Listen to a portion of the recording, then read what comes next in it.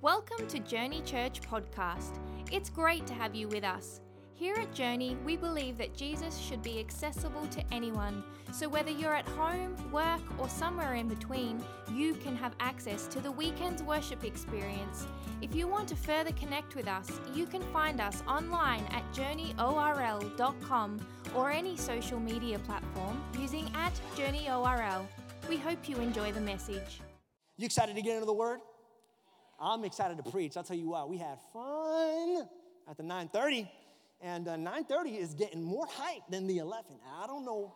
I'm just saying, there's a competition going on, and I'm going to need you to push back a little bit. I think it's that they drink more coffee. I think it might be that. I'm not really certain, but boy, did we have fun, and I think we're going to have some fun today. If you have a Bible, I want you to turn to the book of Philippians chapter 4, verse 4. It's a very small passage of scripture, one verse, but boy, is this significant. Rejoice in the Lord always. Lord. Rejoice in the Lord. I have my dia come out there. Rejoice in the Lord always. I will say it again. Somebody say that again. See, that's what you got to do when I say something good and I'm preaching. You got to say that again. It's in the Bible.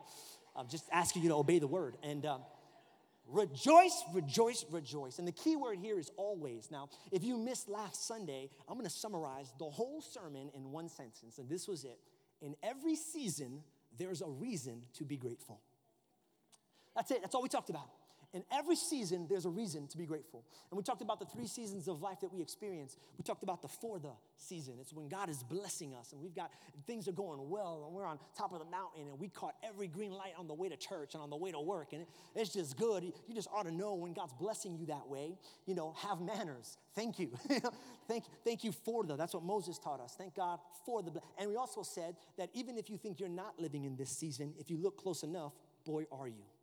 Thank you for the oxygen you give me, amen, for the fact that I can see, that I can hear, that I walked into church today, that I enrolled myself into church today. There's always something we can be grateful for And we talked about David, who was not grateful for but he was grateful even though I walked through the valley of the shadow of death. I shall fear no evil, for you are with me. Your rod and your staff, they comfort me, right? What's he talking about? Sometimes life doesn't go so great. Give God thanks anyway. And finally, we didn't get to hear about it in the 11 because we went over, but we finished off with Professor Paul, who told us to thank God because of, which is amazing. He's saying you can actually thank God for the hard things that are hitting your life, for the moments of persecution and trial, because they are producing in you a purpose that's going to bless someone else. Amen. And so that was what we did last Sunday. We told you that you needed to be grateful at all times, in the good times, in the bad times, in the mad times, in the times, in all the times in between. Be grateful. Now, that honestly is a message that is easier to preach and say amen to than it is to live out. And so today, what I thought we would do is we would get it a little more practical. Today, I thought I wasn't just going to tell you to be grateful in every season. I thought it'd be cool if I could teach you how to be grateful in every season. And that's what Paul's doing here in Philippians. No better book to be able to jump into this topic than Philippians. Philippians is known to Bible scholars and theologians the world over as the book of joy, the book of gratefulness, the book of gratitude. In every chapter, Paul talks about being happy. And I mean, this chapter of the Bible's on Xanax. You know what I'm saying? Like it's super excited and pumped, and which is really ironic because it was written from a prison cell. So from a prison cell, Paul is teaching us to be grateful. The problem is he's teaching a people who are unfamiliar with the concept. See, Paul is a Jewish person. He's a Hebrew. And he's trying to teach the Hebrew Bible to people who didn't grow up in Hebrew church. In a lot of ways, I feel like Paul, because I feel like our church is here, not for those who go to church or grew up in church, but for those who don't grow. And I can understand Paul's frustration trying to teach things that maybe people didn't grow up learning. And he's challenged here. And I know that he is, because in Philippians 4:4, let's show it again. He says, rejoice in the Lord always. With Philippians 4:4, he says, rejoice in the Lord always. And here's how I know. You got to kind of read between the lines. Here's how I know Paul is having trouble communicating Hebrew concepts to Greek people. He's preaching to the Philippians, which, deep thought, didn't speak Hebrew. They spoke Greek.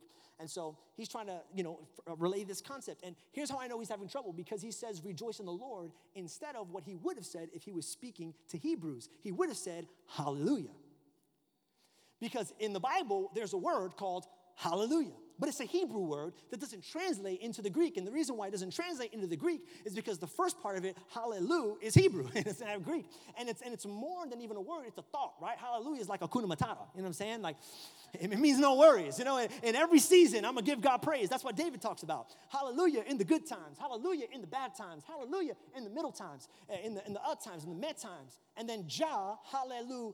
Jah is Jehovah or Yahweh, which is an idea of God that doesn't translate into the Greek either way. And so he is trying to teach these Greeks who didn't grow up in church a concept that is strictly a church concept. Hallelujah. The ability to praise God in every season of your life. But because they don't have the background, they don't have the history, they don't have the culture, he literally has to teach them how to do it. He has to teach them how to hallelujah, which is the title of today's message.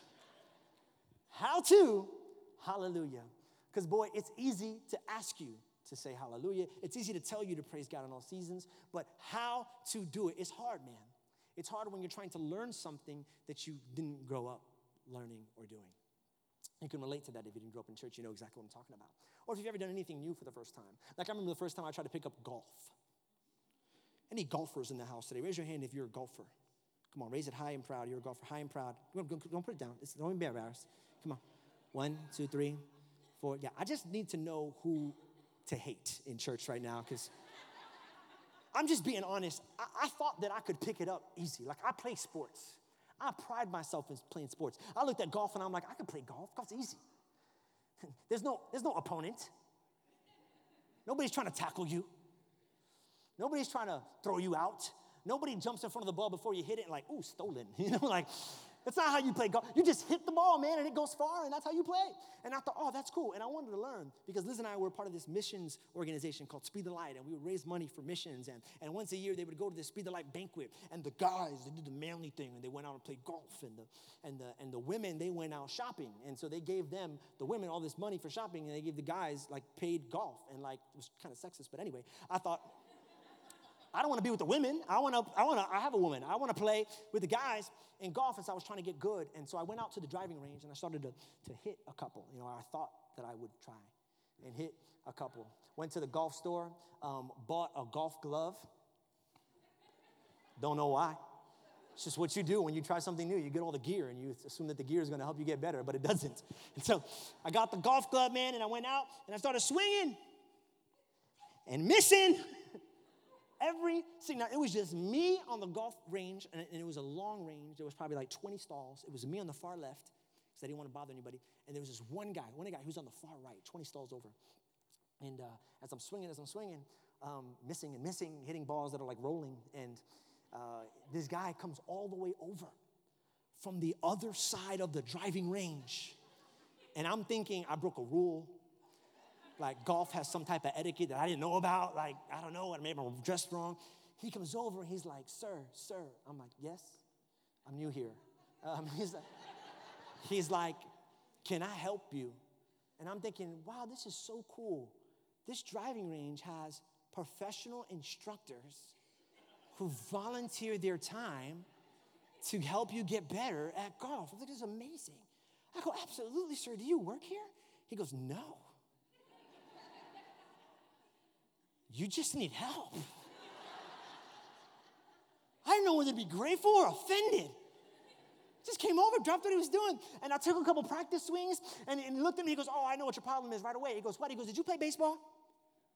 I go, yeah, I used to play baseball. He goes, you're swinging a golf club the way you're swinging a baseball bat, and that's not how you do it.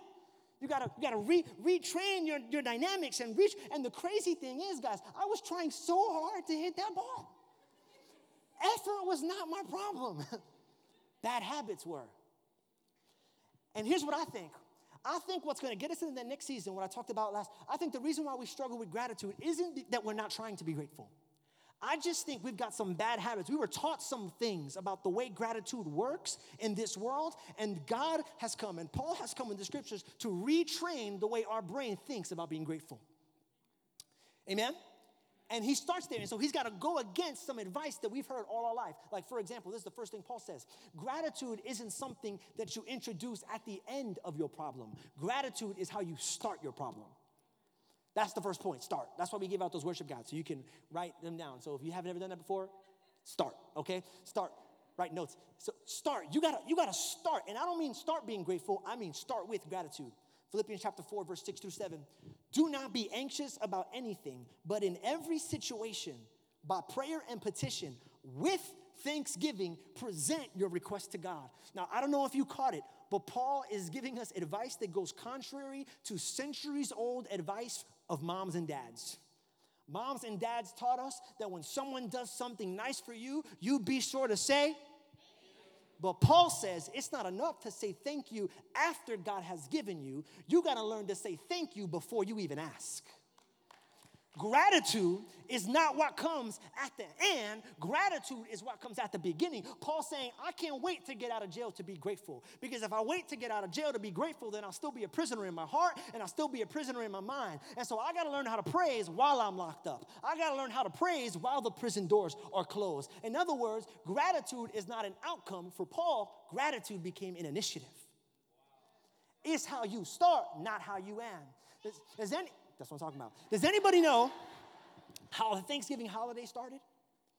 I pride myself to be a student in history, and I was blown away when I found out the true history of Thanksgiving. I thought it was pilgrims, turkey, and Pocahontas. Like, that's what they told me in school. And so recently I found out that although in 1621, the Pilgrims and the Indians had a kind of a dinner and that created the idea of Thanksgiving, the holiday itself was not instituted until Abraham Lincoln came into presidency. The first president to initiate Thanksgiving as a holiday. And the interesting thing about it is when he decided to make it a holiday, the year 1863.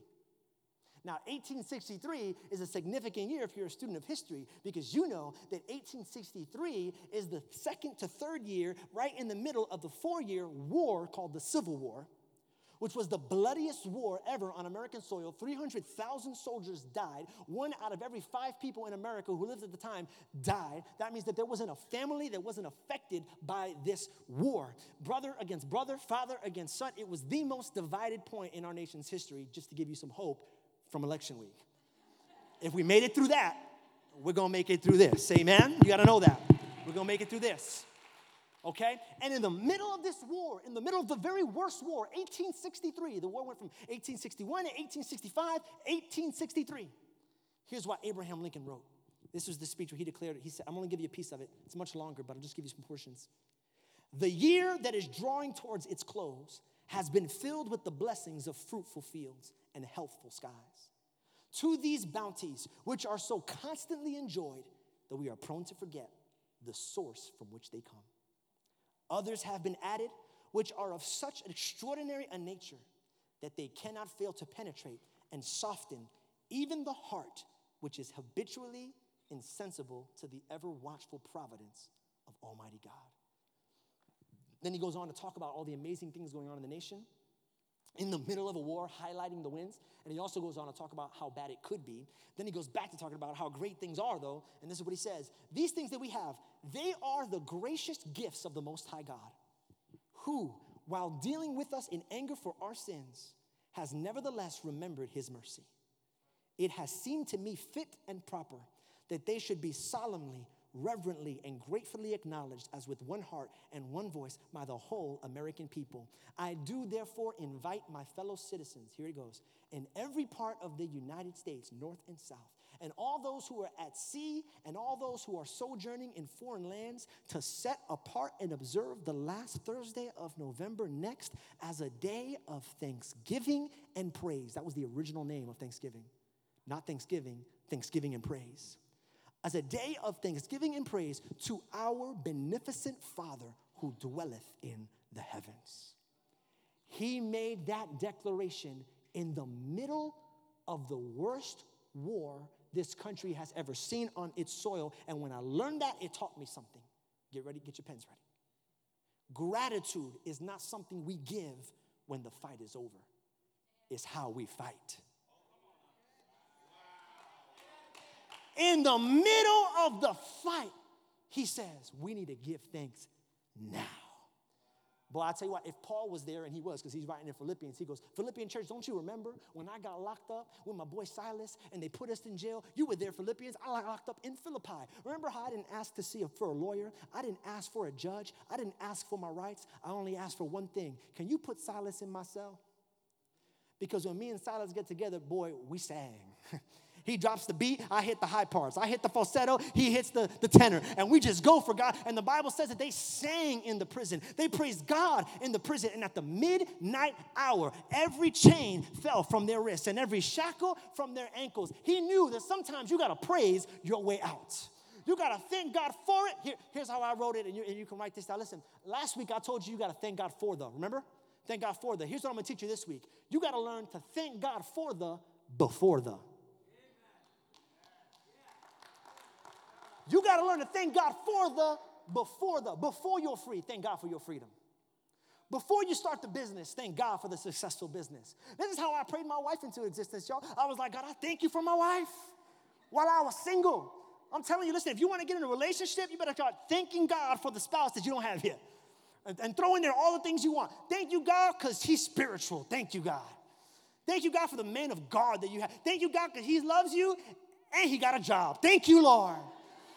Thank you, Lord, because he loves you, he got a job, and he's fine. Thank you, Lord. Just begin to praise your man into existence. Begin to thank God for all the things you want. I'm telling you, this is what I do for my boys. You know that I thank God for my boys' wives already. Every night I pray for my children's wives. And I don't even have, you know why? Because I don't want to stress out when they get married. I don't want no ungrateful in-laws. I don't want no crazy girls coming over the house. No. I pray for my God. I pray that my boys would love him. I pray that they would love God. I pray that they won't be crazy. Thank you, God. Thank you. Because they're not crazy, because they love you, and they love Liz, and they love me. Thank you. You got to learn how to say thank you for the before the. And someone says, well, what if I ask God for what I want? He doesn't give me what I want. You know, you're not supposed to count your chickens before. You know how that goes. Count your chickens before they hatch or something like that. I don't even know what that means. I'm not a farmer. Well, what am I going to thank God for the before the? What if I don't get what I want? This is the beautiful thing about God. If he doesn't get you what you want, it's because he's giving you what you need. That's good. Yeah, it's like your grandma on Christmas. You ever have a grandma on Christmas? I'll tell you what, it's like all grandmas all over the world got together and decided that on Christmas we're going to get our kids socks and underwear. Every grandma, I got one grandma for the last 32 years. I'm like, Grandma, I'm 32, it's getting weird now. Every Christmas, socks and underwears. When you're a kid, you want toys. I remember just, Grandma, stop coming to Christmas. We don't need you here. You make the food, we'll eat it. I don't need no socks and underwear, Grandma. I'm full, I got plenty. And she's like, no, you need socks and underwear. But you know what? There comes that day. Laundry day. Come on, somebody. I'm talking about a spiritual, metaphorical laundry day. Where you ain't got what you need. You want to go somewhere, and everything's dirty, and you pull it in your cupboards, and you're looking in the drawers, and you're looking for, not X-Men, you're not looking for Wolverine, you're not looking for your PlayStation, you're not looking for your Nintendo Switch, you're looking for the thing that you need, the thing you didn't want, but that God knew you needed. He put it away and stored away for the moment when you'll need it. Hey, I'm so grateful that I serve a God who will give me what I want, and if he doesn't, it's because he knows what I need. That's why I can thank him before because I know no matter what I get, it's exactly what I needed. Amen? I'm trying to teach you that gratitude isn't just what you get out, it's what you put in. I'm trying to teach you that gratitude is not just what you get out, it's how you get out. Because it's how God gets in. The Bible says that the Lord abides in the praises of his people. Listen, I don't know what your situation is, but I know you need God. I know that God is the only one who can handle your situation. You know how I know that, even though I don't know you? Because you're at church right now. Hey, if there was anybody on planet Earth who could do what you needed them to do, you'd be there. But you're here because you're in a situation that only God can get you out of. And here's what I love about God. The only way we can invite him into the situation is to give him praise before the situation is fixed, because our praise is an invitation to God's presence to step into our situation. Psalms 100 verse 4 says, enter his gates with thanksgiving and his courts with praise. Give thanks to him and praise him. There is a gate between you and God, and what unlocks the gate is praise. And when you give God praise, the gate opens, God steps in and does what you need him to do in your life. You start with praise independent of how you feel. And you can start with thanksgiving independent of what's going on, because you need to catch this. Gratitude is not a what, it's a way. It's a way of seeing.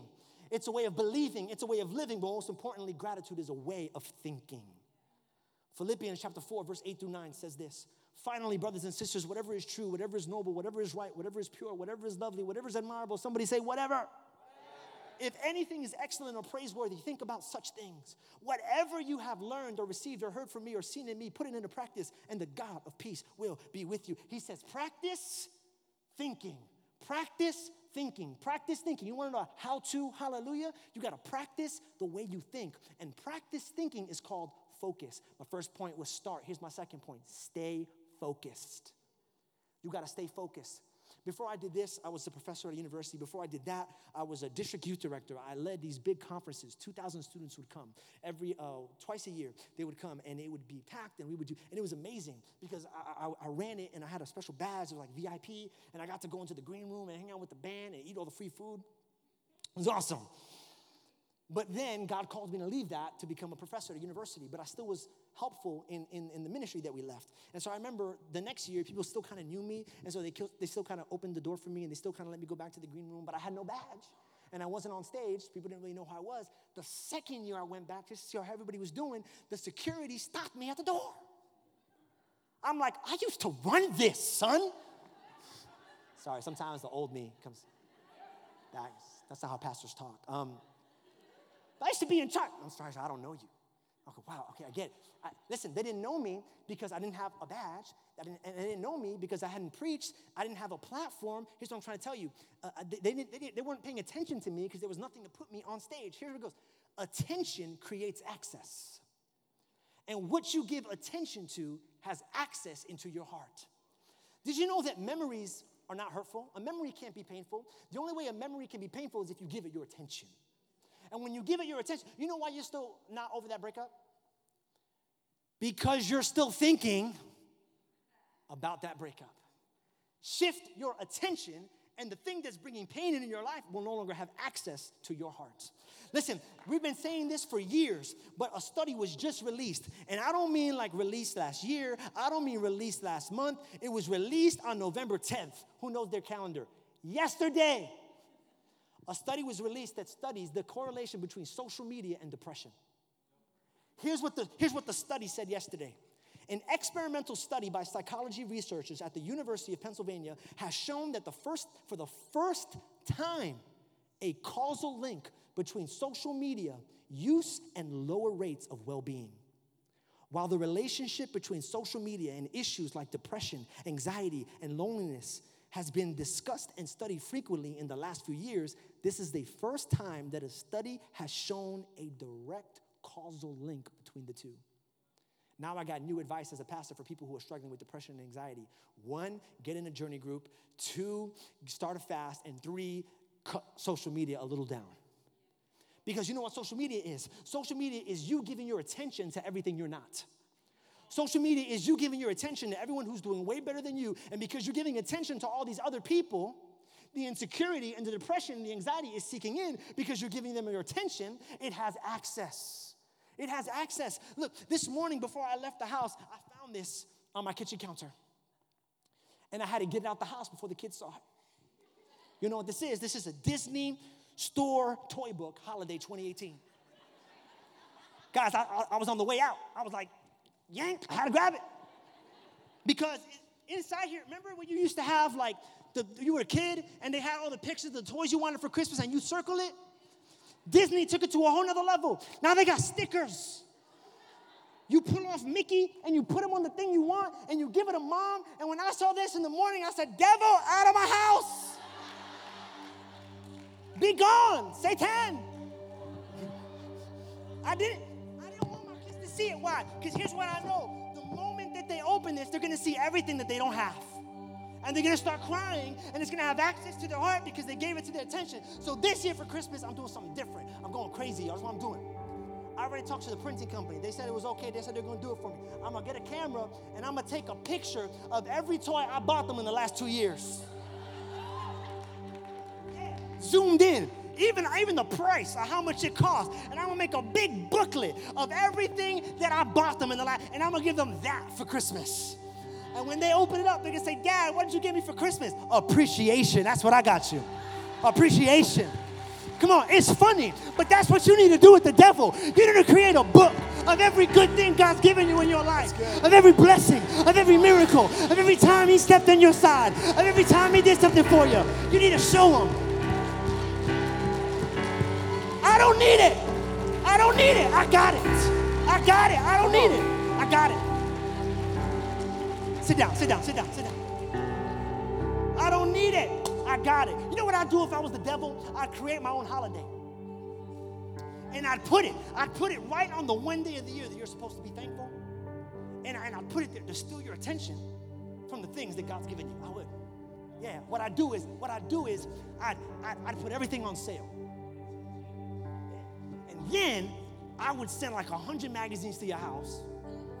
And then I would spend like thousands of dollars in Facebook ads.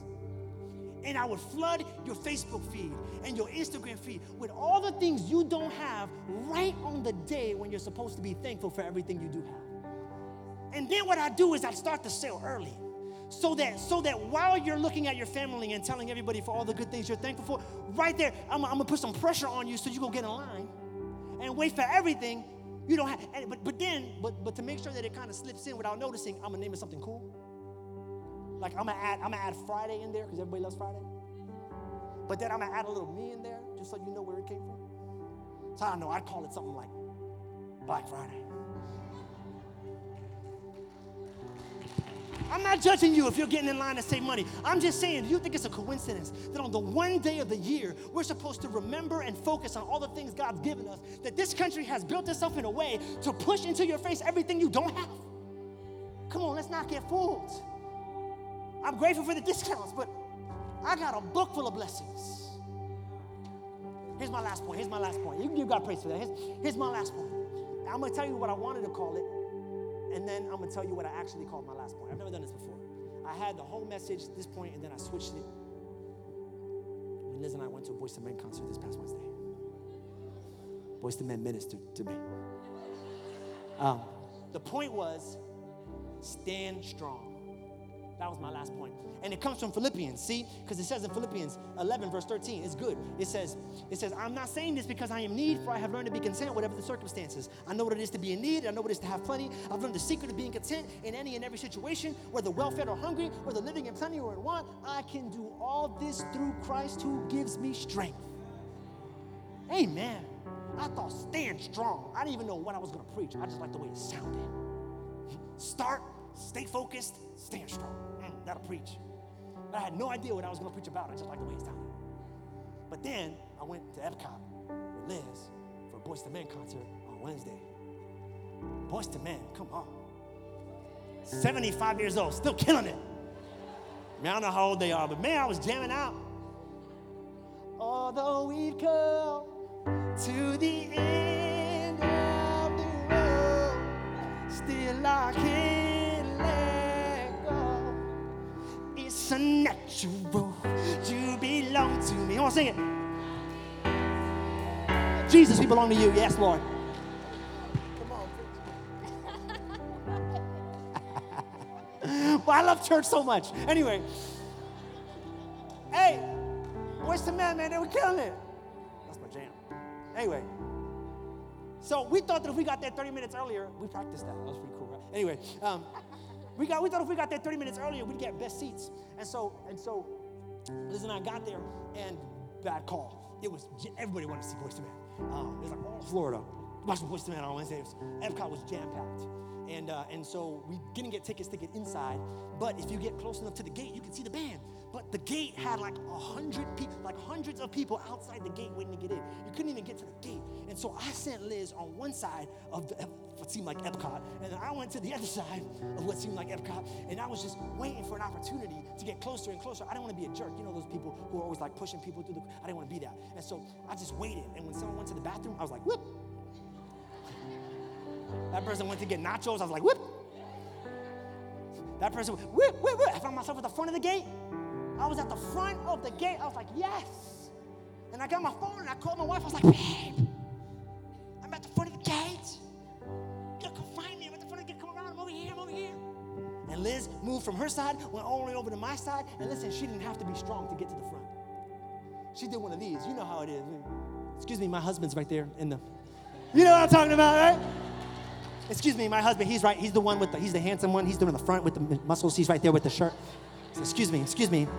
And she moved all the way to the front. You know what I'm talking about, that trick you do, even when you don't know nobody. You just like trying to skip the line to get at the front of the roller. My uncle's at the front of the line right there. Hey, uncle, hey, I'm coming. God's going to get you. Stop playing. That's hell right away if you do that, okay? And so she did it. Here's my point. I know we're closing, but here's my point. She didn't get to the front. She didn't get through on her strength. Woo. She got through because of who she knew. She got through because of her relationship with me. I thought I had to be strong, and that's why I want to be careful. I'm not preaching positive thinking.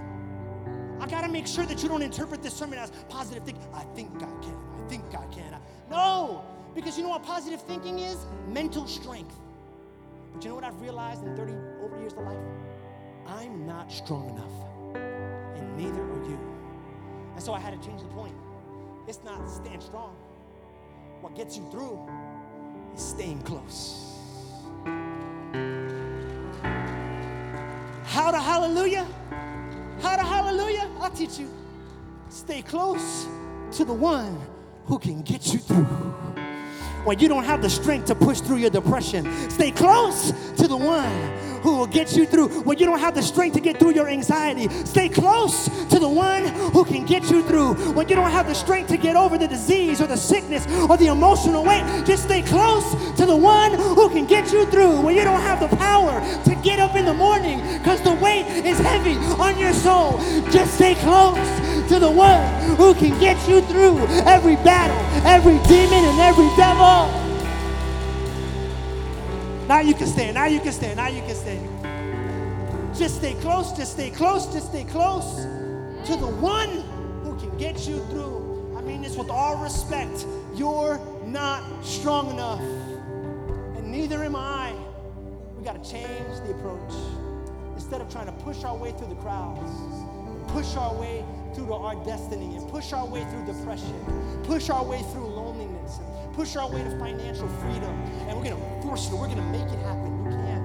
Just stay close to the one who can get you through. He said, through Christ, I can do all things through Christ who gives me strength. I wonder if there's anybody today who would symbolically lift up their hand as a sign of, hold on to me, Jesus, and get me through. I'm talking to those who are here today specifically. You've never made a decision to be in a relationship with Jesus Christ, or you did years ago, but it hasn't really become real for you, and you're looking for a moment to turn it around. I think that moment's right here, right now. Why not? You don't got to be perfect to start this thing. You just got to start. So if that's you, every head bowed, every eye closed, a moment of quiet, a moment of silence just here. If that's you, and you want to just hold on to Jesus and say, get me through. I've been coming for months, but I haven't really started this yet. When I say 3, I want you to shoot your right hand to the sky as a signal. Yes, Lord, get me through. Jesus, I give you my heart. Thanks so much for joining us today. We hope you've been blessed and encouraged by this message. We'd love to know how this ministry is touching your life.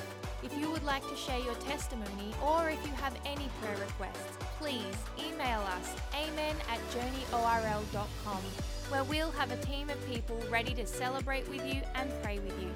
Also, if you would like to help support the ministry of Journey Church in a financial way, you can do so by visiting journeyorl.com and choosing the giving option, or text JourneyORL to 77977.